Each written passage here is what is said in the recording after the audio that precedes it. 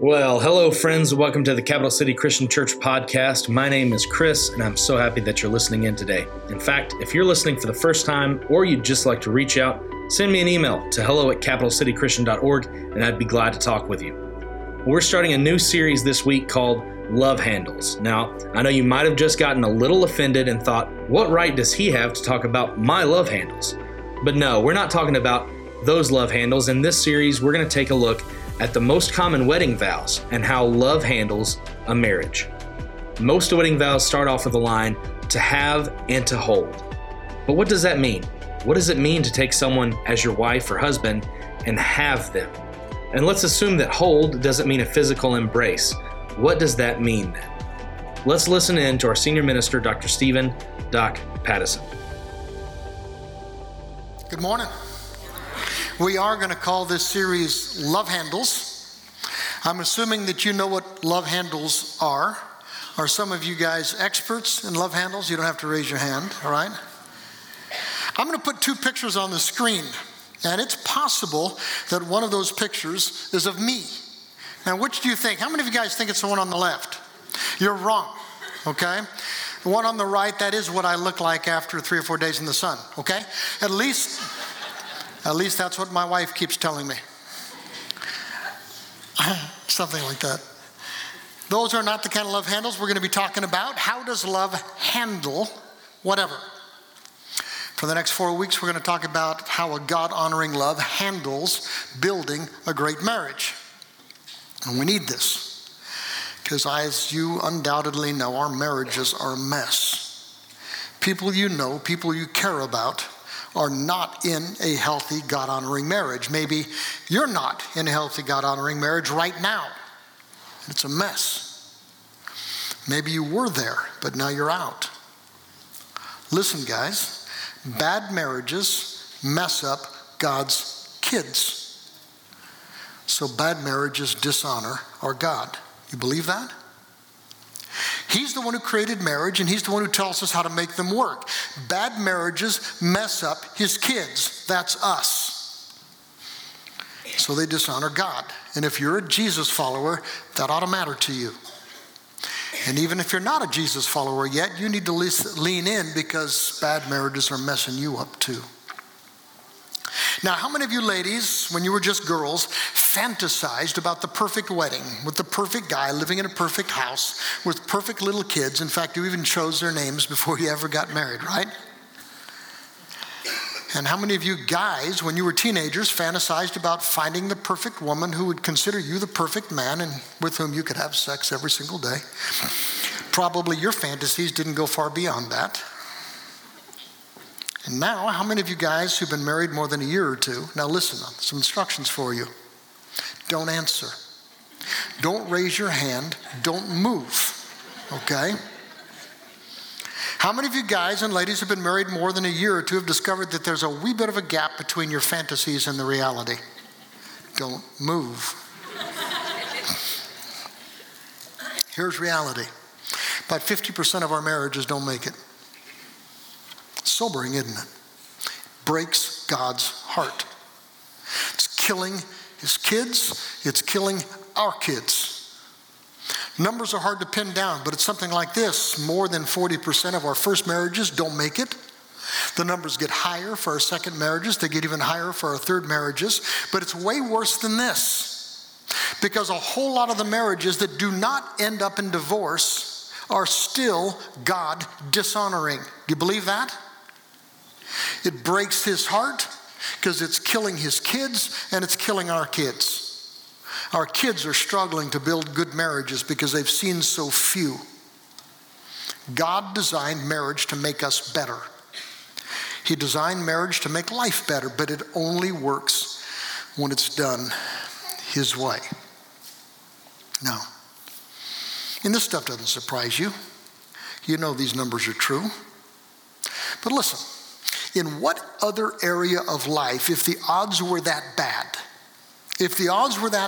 for so much pain and so much more damage, would you still risk it? Would you go in?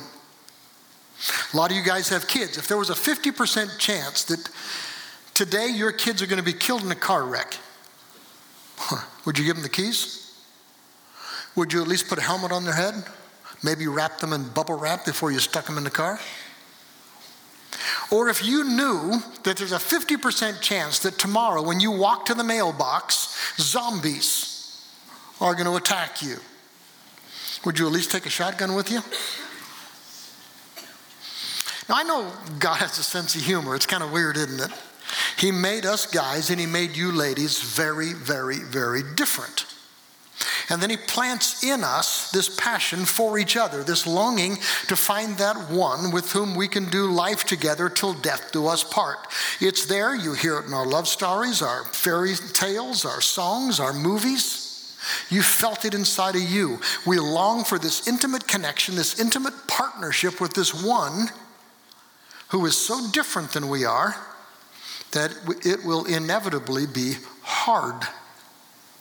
So how do we minimize the dangers and maximize the chances of success in our marriages? I mean, marriage can be incredible. It can be incredibly good. It can be incredibly important for your growth, your well-being, for your kids. Marriage was designed by God to be a good thing, powerfully good thing for his kids. So how do we minimize the dangers and maximize the chances of success? That's what this series is about. Now listen, you may not buy what I'm going to say next because you hear the opposite every single day. At least think about it. Any two people can build a great marriage if they do it God's way. Do you buy that? Any two. Any marriage, even yours, can be a good marriage if you choose to do it God's way. Regardless of where it has been, regardless of where it is right now, it can become a healthy, vibrant, God-honoring marriage if you choose right now to do it God's way. Our marriages are a mess because we don't. Partly because we buy into this stupid myth. This is a myth. You hear it all the time. It's a lie from hell. Here's the myth. If you want a perfect marriage, you have to find the perfect one. You ever heard that before? God has made for you a soulmate. He's hidden that soulmate somewhere in this world, and he dares you to go find him. And if you don't find him, your marriage is going to crash and burn. That's the stuff of Disney movies, Lifetime movies, love songs, love stories, and it's a lie from hell. A great marriage will not magically happen because two people who are meant for each other finally find each other. A great marriage will be built. It'll be built by any man and any woman who choose to love each other God's way. That's how it's done. That's what we're going to talk about. And this stuff's going to apply to most of you because a lot of you guys are married right now, and so it's for you. And a lot of you guys are going to be married sometime, and so it's for you. And a lot of you guys know people, you care about people who are in a marriage that is struggling, and it's for you too. It's for those of you who are Jesus followers. These are godly principles, I hope. And it's for those of you who are not Jesus followers yet. You need to listen in because this stuff's going to work for you too. We're going to build this little series around a promise that most of us have already made. I made this promise 45 years ago to my wife, Julie. Here's what I said, basically this. I, Stephen Pattison, take you, Julene Moore, to be my wife. To have and to hold from this day forward. For better, for worse, for richer, for poor, in sickness and in health, to love and to cherish, and forsaking all others, to keep only to you, for as long as the both of us shall live. And then Julie turned around and she said those same things to me. It was a promise that we made to each other. It was a promise that we made before our God. Chances are you've said something like it, or maybe even these words. You don't have to turn and look at your spouse, but let's read them together again. To have and to hold together from this day forward, for better and for worse, for richer and for poorer, in sickness and in health, both to love and to cherish, and forsaking all others, to keep only to you as long as we both shall live. Now, when you said those words, did you mean it? Did you ever really think about it, what you promised? Did you know that this is more than just words? This is really a formula for building a God-honoring marriage. If you live these words out, you're going to be well on your way. If you don't, you won't. To have and to hold, whatever that means. That one kind of makes you scratch your head a little bit, doesn't it? That's what we're going to talk about today. And then for better, for worse, you'll see both. For richer, for poor, you'll probably see both. In sickness and in health, and if you're there long enough, you're going to see both. That's next week. To love and to cherish, because the two are different. That's going to be in 2 weeks. And forsaking all others, keeping only to you as long as both of us shall live. And that's how we're going to wrap up this series.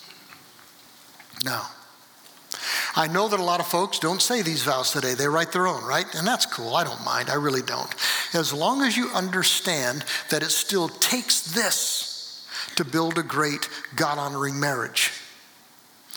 These are the dream builders. So here's our starting point. I'm going to just start out by giving you some assumptions. These are my assumptions. I hope they're God-honoring. I hope you'll buy in. Here are my assumptions. Number one, any two reasonably compatible people can build a good marriage. You may not buy that. I don't care. It's true. Any two reasonably compatible people can build a good marriage. You don't have to find your soulmate, whatever that junk means. Number two, it is not about finding the right person. It's about becoming the right people. That's what it's going to take. Number three, building a great marriage is going to be hard. And number four, building a great marriage is going to be worth it. It's going to be worth it for you, for your kids, for your God, for the people who watch you. Here's one more assumption, and I'm not going to talk about this assumption in this series. I'm just going to leave it as the elephant in the room. This is what we believe as Jesus followers. In a great marriage, a great God-honoring marriage, God will always be first. He will always be first in everything. God is first, spouse is second, everything else is going to come after those. For me, God is number one. Julie is number two. Everything else comes after that. For Julie, God is number one. I'm number two. Everything else will come after that. And if we can live that out, we're going to be laying the foundation for a good marriage. So here goes. To have and to hold. To have and to hold, which may be the hardest part of the vow to figure out. In fact, I spent some time digging around on the internet this last week trying to figure out what it meant originally when they put it into the vows. And you get all different kinds of opinions. No one really knows what they meant when they put it into the vows. It's confusing. Does it mean that a man and a woman own each other? To have and to hold. I have her, she has me. And there is a sense in which that works. There's a weird little verse over in the Apostle Paul's letter to the Corinthians that a lot of people hate. They hate it because it is so countercultural. In fact, it's flat out offensive to a lot of people in our world. Here's what Paul says. He says, the wife gives authority over her body to her husband. Huh? And it says the husband gives authority over his body to his wife. So when Julie and I were married, when she became my wife, she yielded her body to me. And I did the same to her, till death do us part. Other people think this to have and to hold primarily has a sexual sense, which it could have meant centuries ago, to have and to hold intimately, till death do us part. And that could be what it meant. We're not sure. I'm going to take it a little bit of a different direction this morning, kind of related to the first one, a direction that I believe is God-honoring. Here it is. When we vow this vow, we have a spouse, husband or a wife. She is mine, and I am hers. There is a sense of ownership. This just isn't my body anymore. I don't get to do whatever I want with my body. It's his first, and it's hers as much as it is mine. Sorry about your luck. When we were married 45 years ago, she became, in a sense, mine.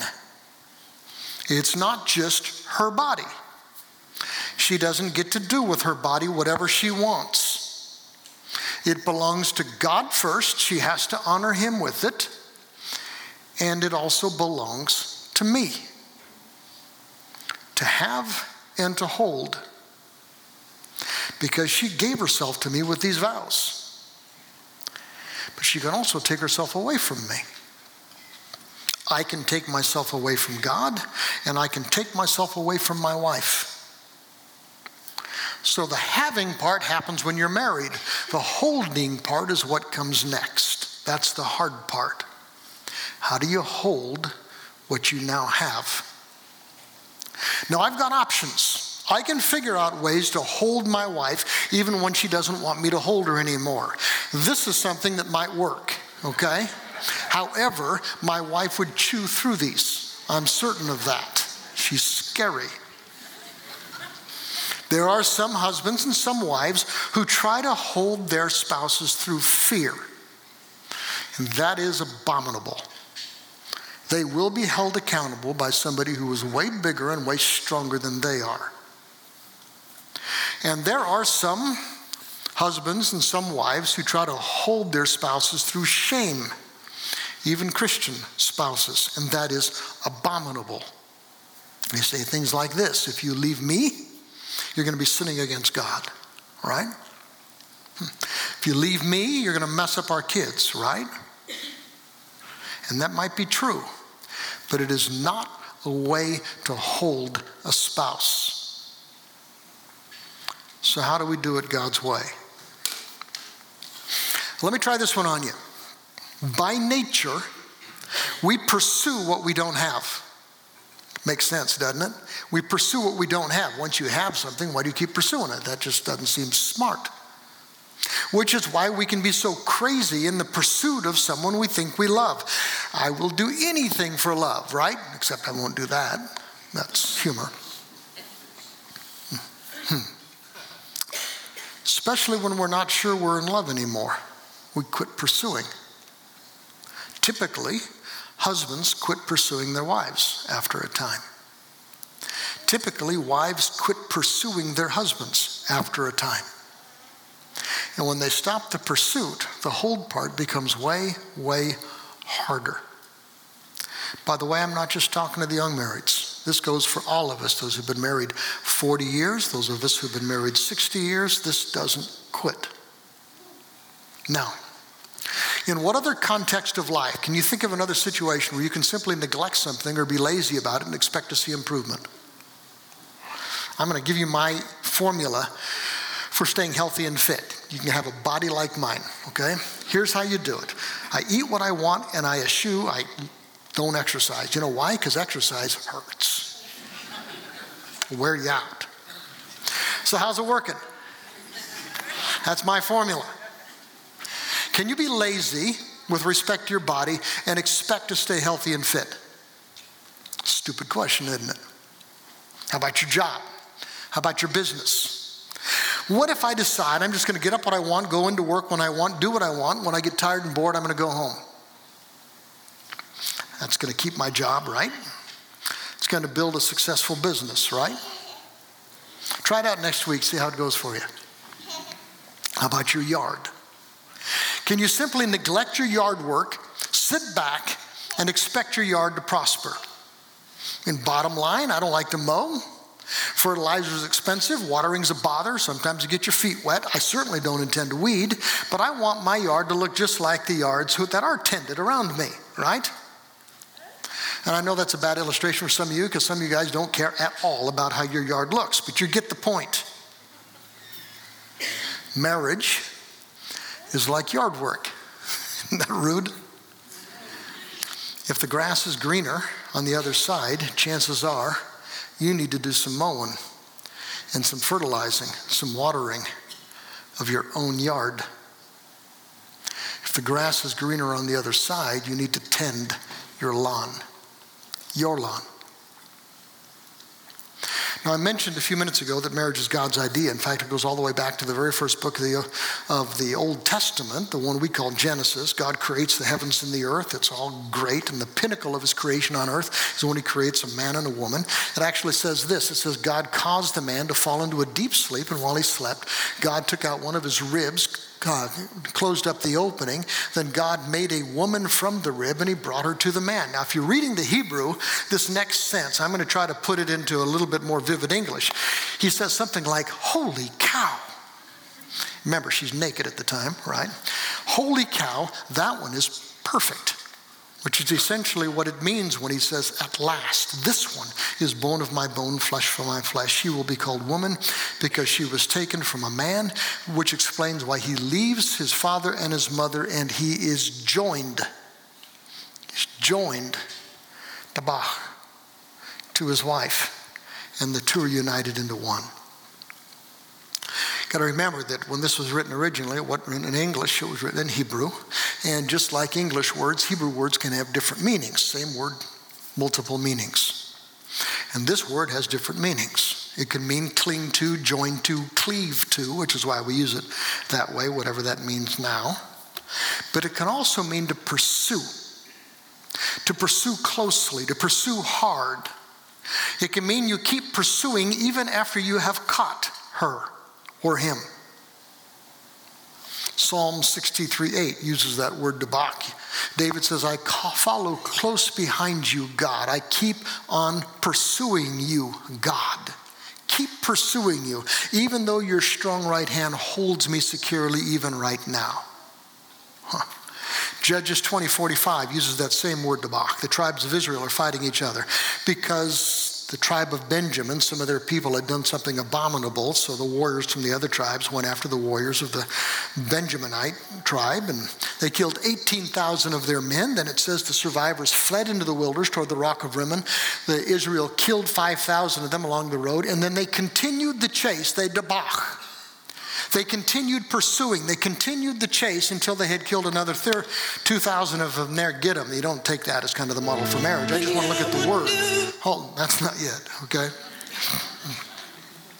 Maybe holding the one we have has something to do with continuing the chase, with never quitting pursuit of the one that we promised to love till death do us part. I mean, if you can think back that far, you did a lot of pursuing when you were dating, didn't you? You probably even continued pursuing after you were newlyweds. You'd buy her these little gifts. You'd play her favorite songs on your 8-track. You'd take him to his favorite restaurant, make his favorite food, call each other those stupid little nicknames that everybody else thought were kind of corny, right? Remember those things? I'll do anything for love, right? I'll do anything for love, but I won't do that. Remember that great song by some guy named Meatloaf? Here it is in his immortal words. I'm going to do anything for love. I won't do that. Here it is. And I would do anything for love. Oh, I would do anything for love. I would do anything for love. But I won't do that. No, I won't do that. I would do anything for love. Anything you fall in love. That has nothing to do with the sermon. I'm just trying to fill in a mystery for those of you who wondered about that song, and I thought it was funny. It's kind of like the commercial, right? So now let's get back to it.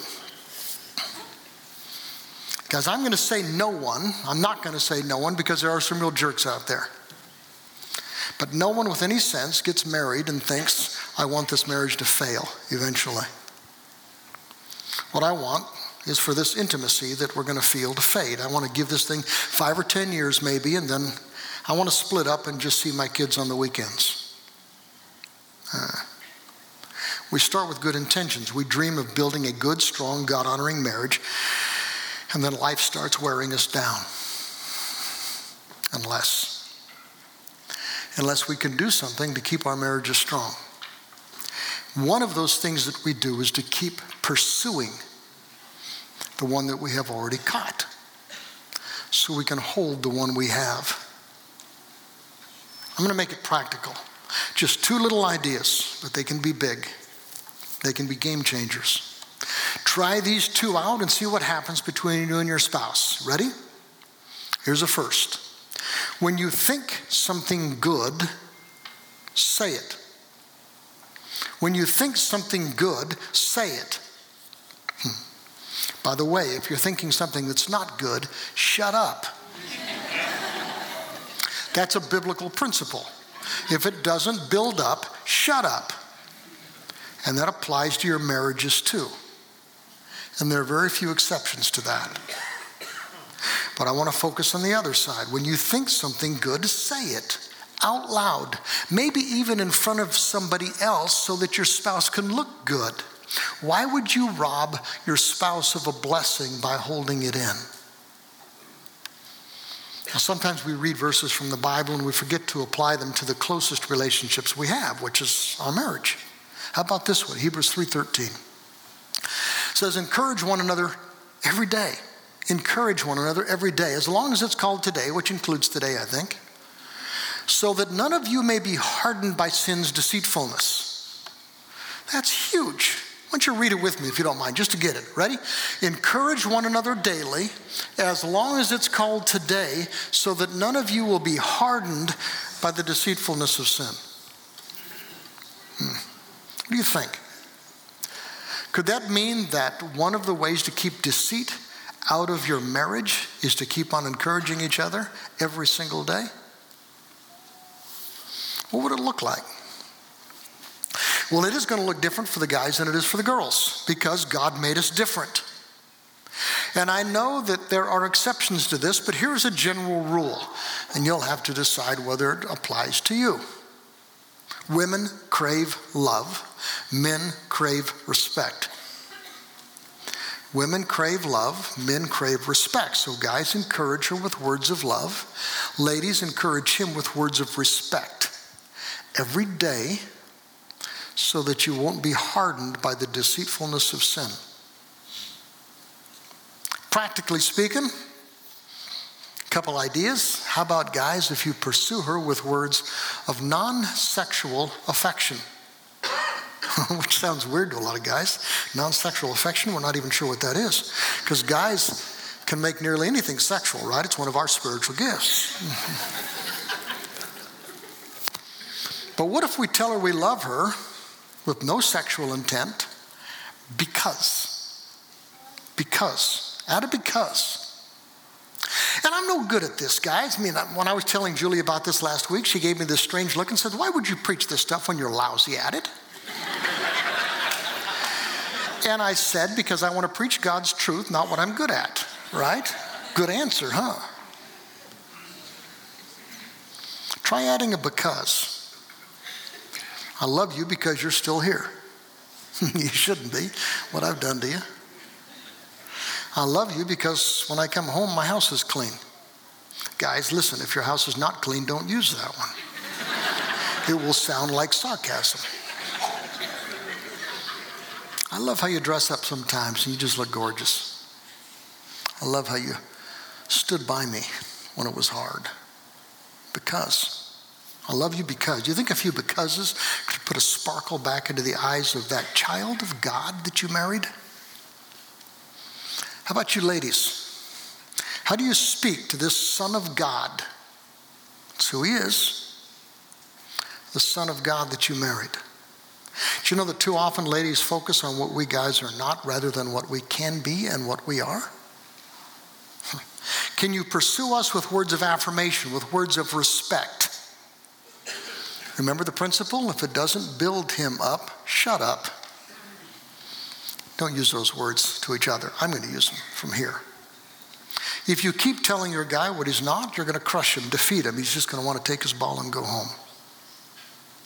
But if you'll find ways to affirm him, to respect him, to build him up, you will help him grow into the man that he wants to be, that you want him to be, that God wants him to be, that God made him to be. Perhaps. When you complain to your husband that he's not a spiritual leader, there's nothing in him that wants to rise up and be a spiritual leader, because you're not listening to him anyway. He recognizes you don't respect him, that you don't want to follow his lead. So what if instead you just choose to find whatever he does spiritually good and affirm him for it, respect him for it? Maybe agrees to go to church. Thank him. That's so cool. Maybe he chooses to read his Bible, even a little, or to say a prayer, even a simple one. Why not thank him? Look up to him for it. The way you choose to see him, and it's a choice how you see him, will impact who he is and what he becomes. Bottom line, guys, and I know that what I've been saying this morning is not PC, and I care about that about this much. What I care about is truth and grace. Bottom line, guys, what she wants to know is this: do you love me today? Can you tell me why? Ladies, what he wants to know today is this: do you believe in me today, and will you respect me today, and will you prove it? That's just thing one. When you think something good, say it. Here's thing two. When you think something special, do it. If you know it's going to build him up, do it. If you know it's going to build her up, do it. Here's another verse we forget to apply to our marriages. A lot of you guys know this verse, but I'll bet you have never ever applied it to your marriage, and you should. James was the brother of Jesus. James despised Jesus for a long time until he raised from the dead. That's a game changer. James, the brother of Jesus, wrote this. He says, remember, it's a sin to know what you ought to do, and then you don't do it. You ever applied that to your marriage? It's a sin to know what you ought to do, and then you don't do it. If you know what you ought to do for your spouse, if you know the good thing you ought to do for your spouse and you don't do it, if you know how to build them up and you don't do it, James says you're sinning against your God.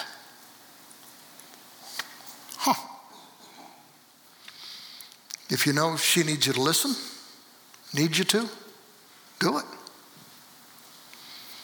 If you know that he needs you to ride along for his trip to Lowe's, get in the truck and do it. If you know that she needs you to help bathe the kids, put them to bed because she's frazzled, do it. If you know that he needs a little loving, do it. If you know that she needs a little doting, figure something out. When you know the good thing that you ought to do for your spouse, bless them with it. And God will take delight in how you have honored his kid. Because that's who he is, God's kid. That's who she is, God's kid. And when we don't do it for his kid, God, our dad, gets ticked. Which is why James says to him it's a sin. Now, do you think that stuff will make a difference? When you think something good, say it. When you think something special, just do it. Pursue your spouse.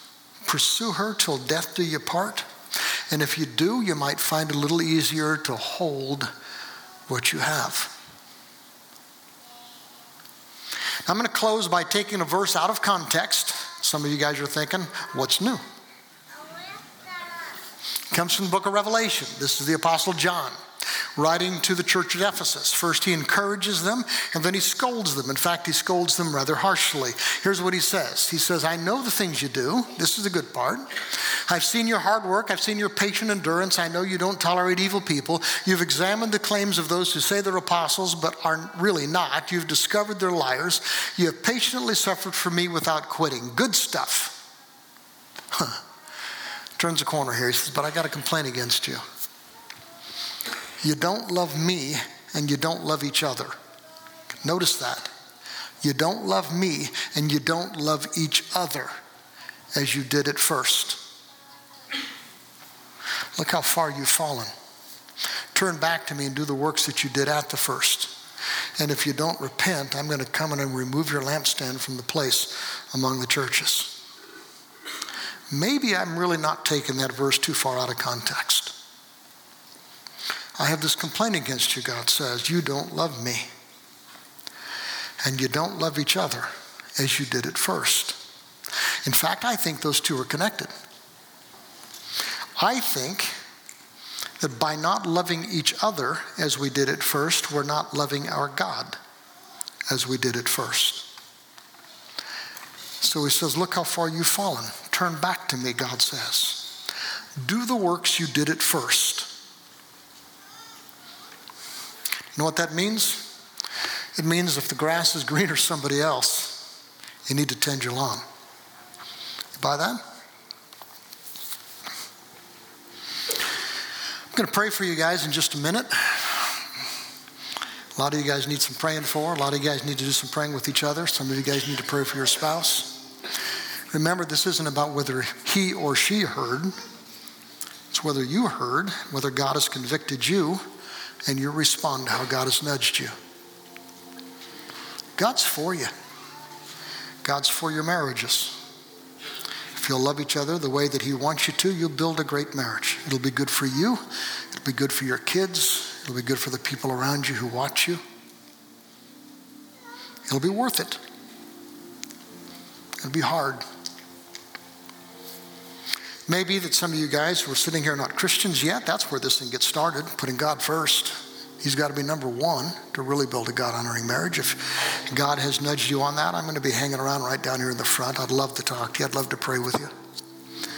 It may be that some of you guys have been looking for a church home, and maybe you figured out maybe this will be a cool one. Whatever. That'd be really neat. If Jesus Christ is the Lord of your life and you want us to be your family, we'd love to have you here. Come down and we'll chat and we'll get that done. And maybe some of you guys just need some prayer. Maybe you're in a marriage that is really, really struggling and you know you need some help. We'd love to pray for you. We'd love to draw alongside you in some fashion, lean in some way where we can be a help. We want God's kids to prosper. Why don't you pray with me? Father, we're so grateful for your presence. We know that you're here. And I pray that what we have sung this morning, what we have said this morning, what we have thought, these things will have honored you. And we know that you respond. We're sitting here in your presence, and we know sometimes you nudge us, you encourage us, you challenge us, you stir us. And God is never wise to push back against your nudges. You're so wise and so good. We want to be children of God that please you. And for those times we fail, we're so grateful for your grace. It is overwhelming. We know that with you, we can always start again. And you're there for us. For that, we give you thanks. In the name of Christ, we pray these things. Amen. Won't you stand as we sing?